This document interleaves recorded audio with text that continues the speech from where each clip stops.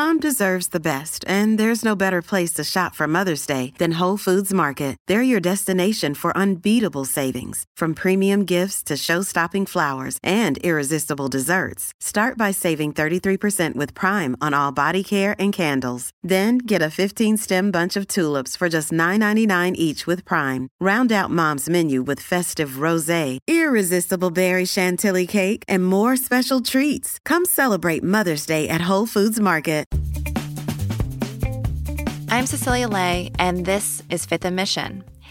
We all had our lifelines during the pandemic. FaceTimes with friends, Netflix marathon sessions, long walks with our dogs, sourdough bread. For many LGBTQ youth, though, that lifeline was a social media platform that mostly eludes older generations. TikTok.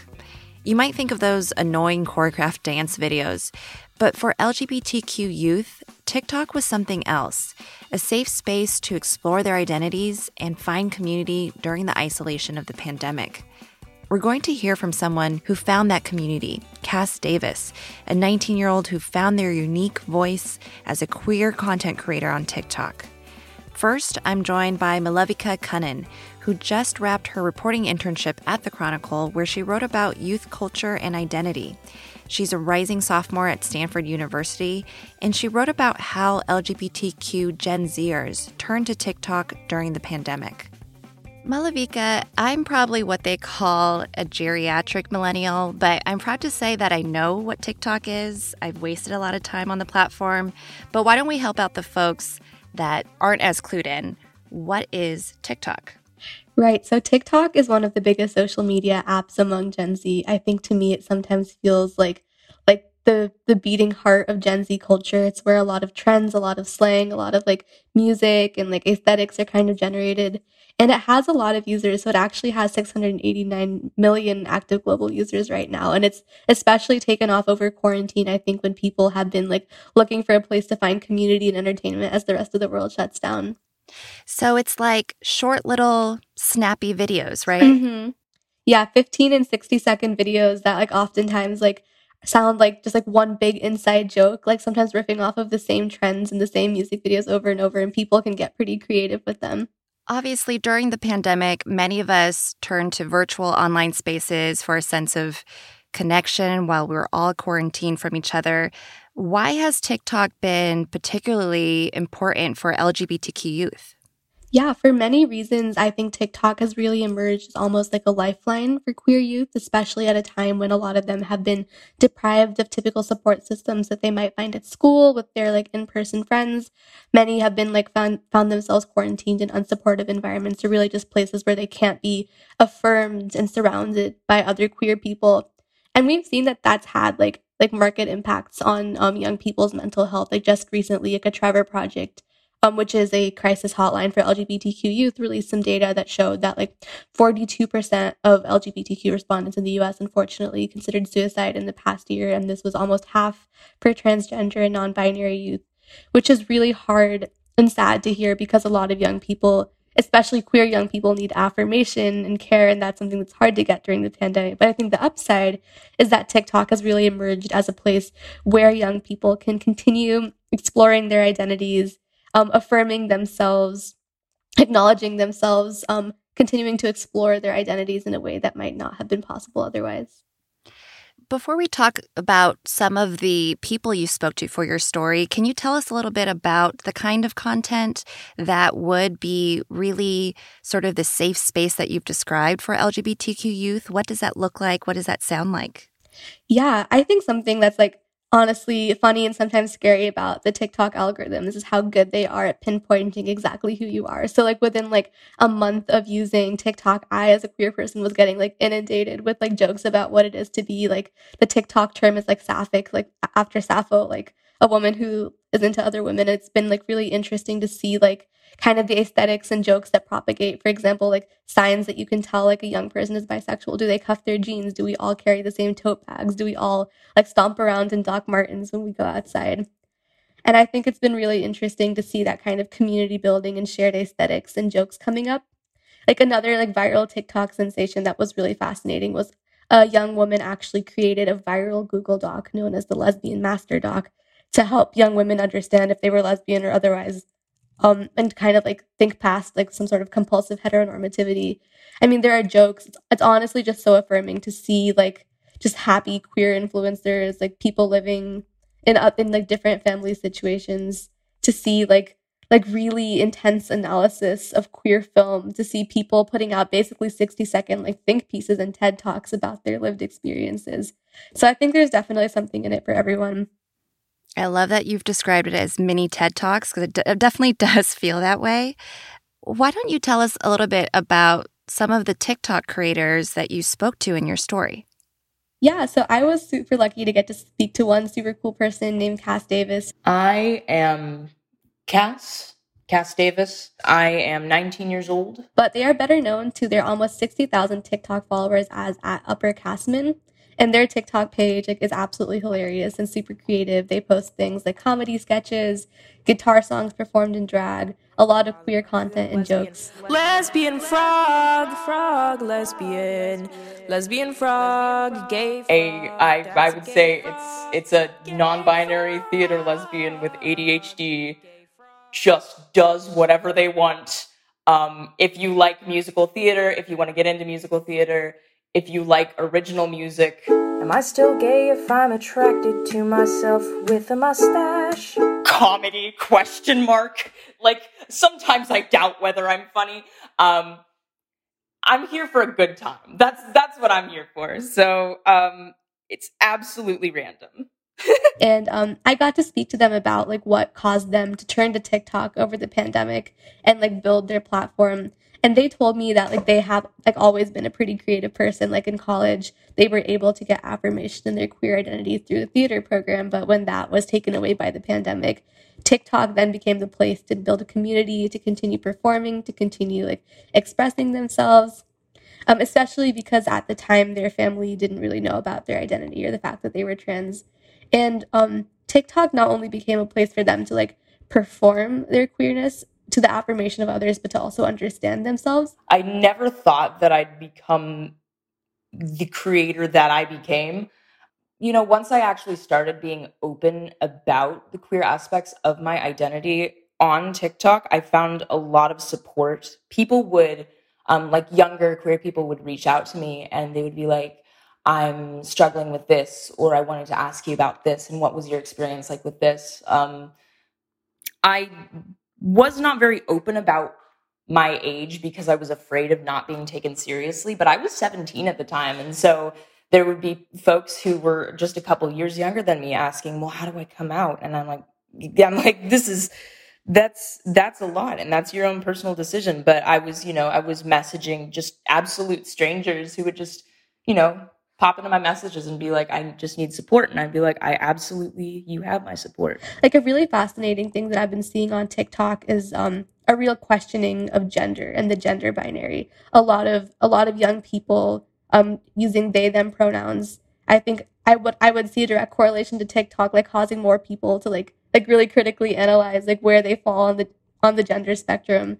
And that was something that Cass Davis told me, that actually when they started using they, them pronouns, their TikTok followers were the first ones to affirm them and to call them by their correct pronouns. So it was really just a really good opportunity for them to get to continue exploring themselves despite the real world being shut down. I feel like even in fictional media, there's this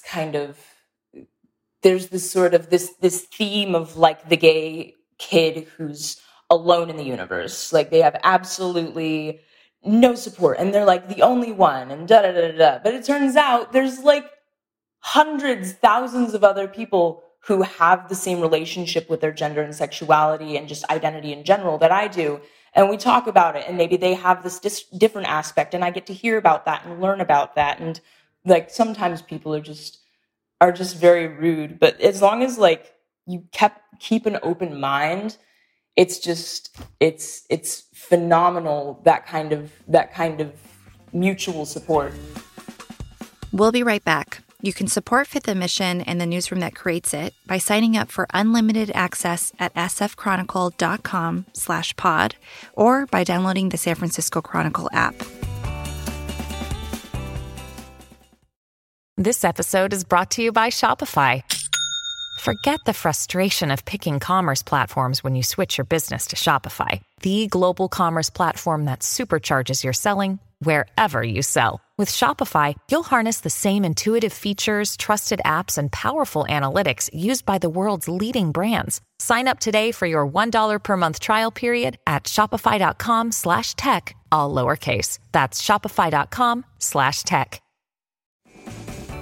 So, what about finding community online for queer youth of color, for example? You mentioned some of these issues around cultural appropriation. Is TikTok a great space for them? What's been their experience during the pandemic? I think that like queer youth of color like are some of like the most creative and resilient young people to exist on the internet, and like they are continuing to make spaces for themselves. I think that as in many situations, young people of color are not always the first ones to be centered. I spoke to a young person named Anu who is 20 years old. They're non-binary, they're South Asian, and they said that at first they didn't feel very seen, in fact felt kind of invalidated when they were on the queer side of TikTok because they were just seeing a lot of queer white people and their aesthetics and their performance of gender. And I think that like especially when we talk about things like gender, that varies so much between cultural communities. So for example, like being able to be perceived as gender fluid is very different when you're white than if you're like a person of color who may be coded or viewed in a certain way outside of your control, or you may feel excluded from certain narratives or aesthetics. And they, for example, Anu actually told me that like they thought that at first their algorithms just didn't realize that they were brown. But I think something that has been really interesting is to see that queer youth of color continue to like take up space on this app. Even if they maybe are not going to be like broadcasted or achieve mainstream success, they are making content for one another. Like these countercultures thrive and exist, and like discourse like continues to flower on the app, which I think is really nice and inspiring.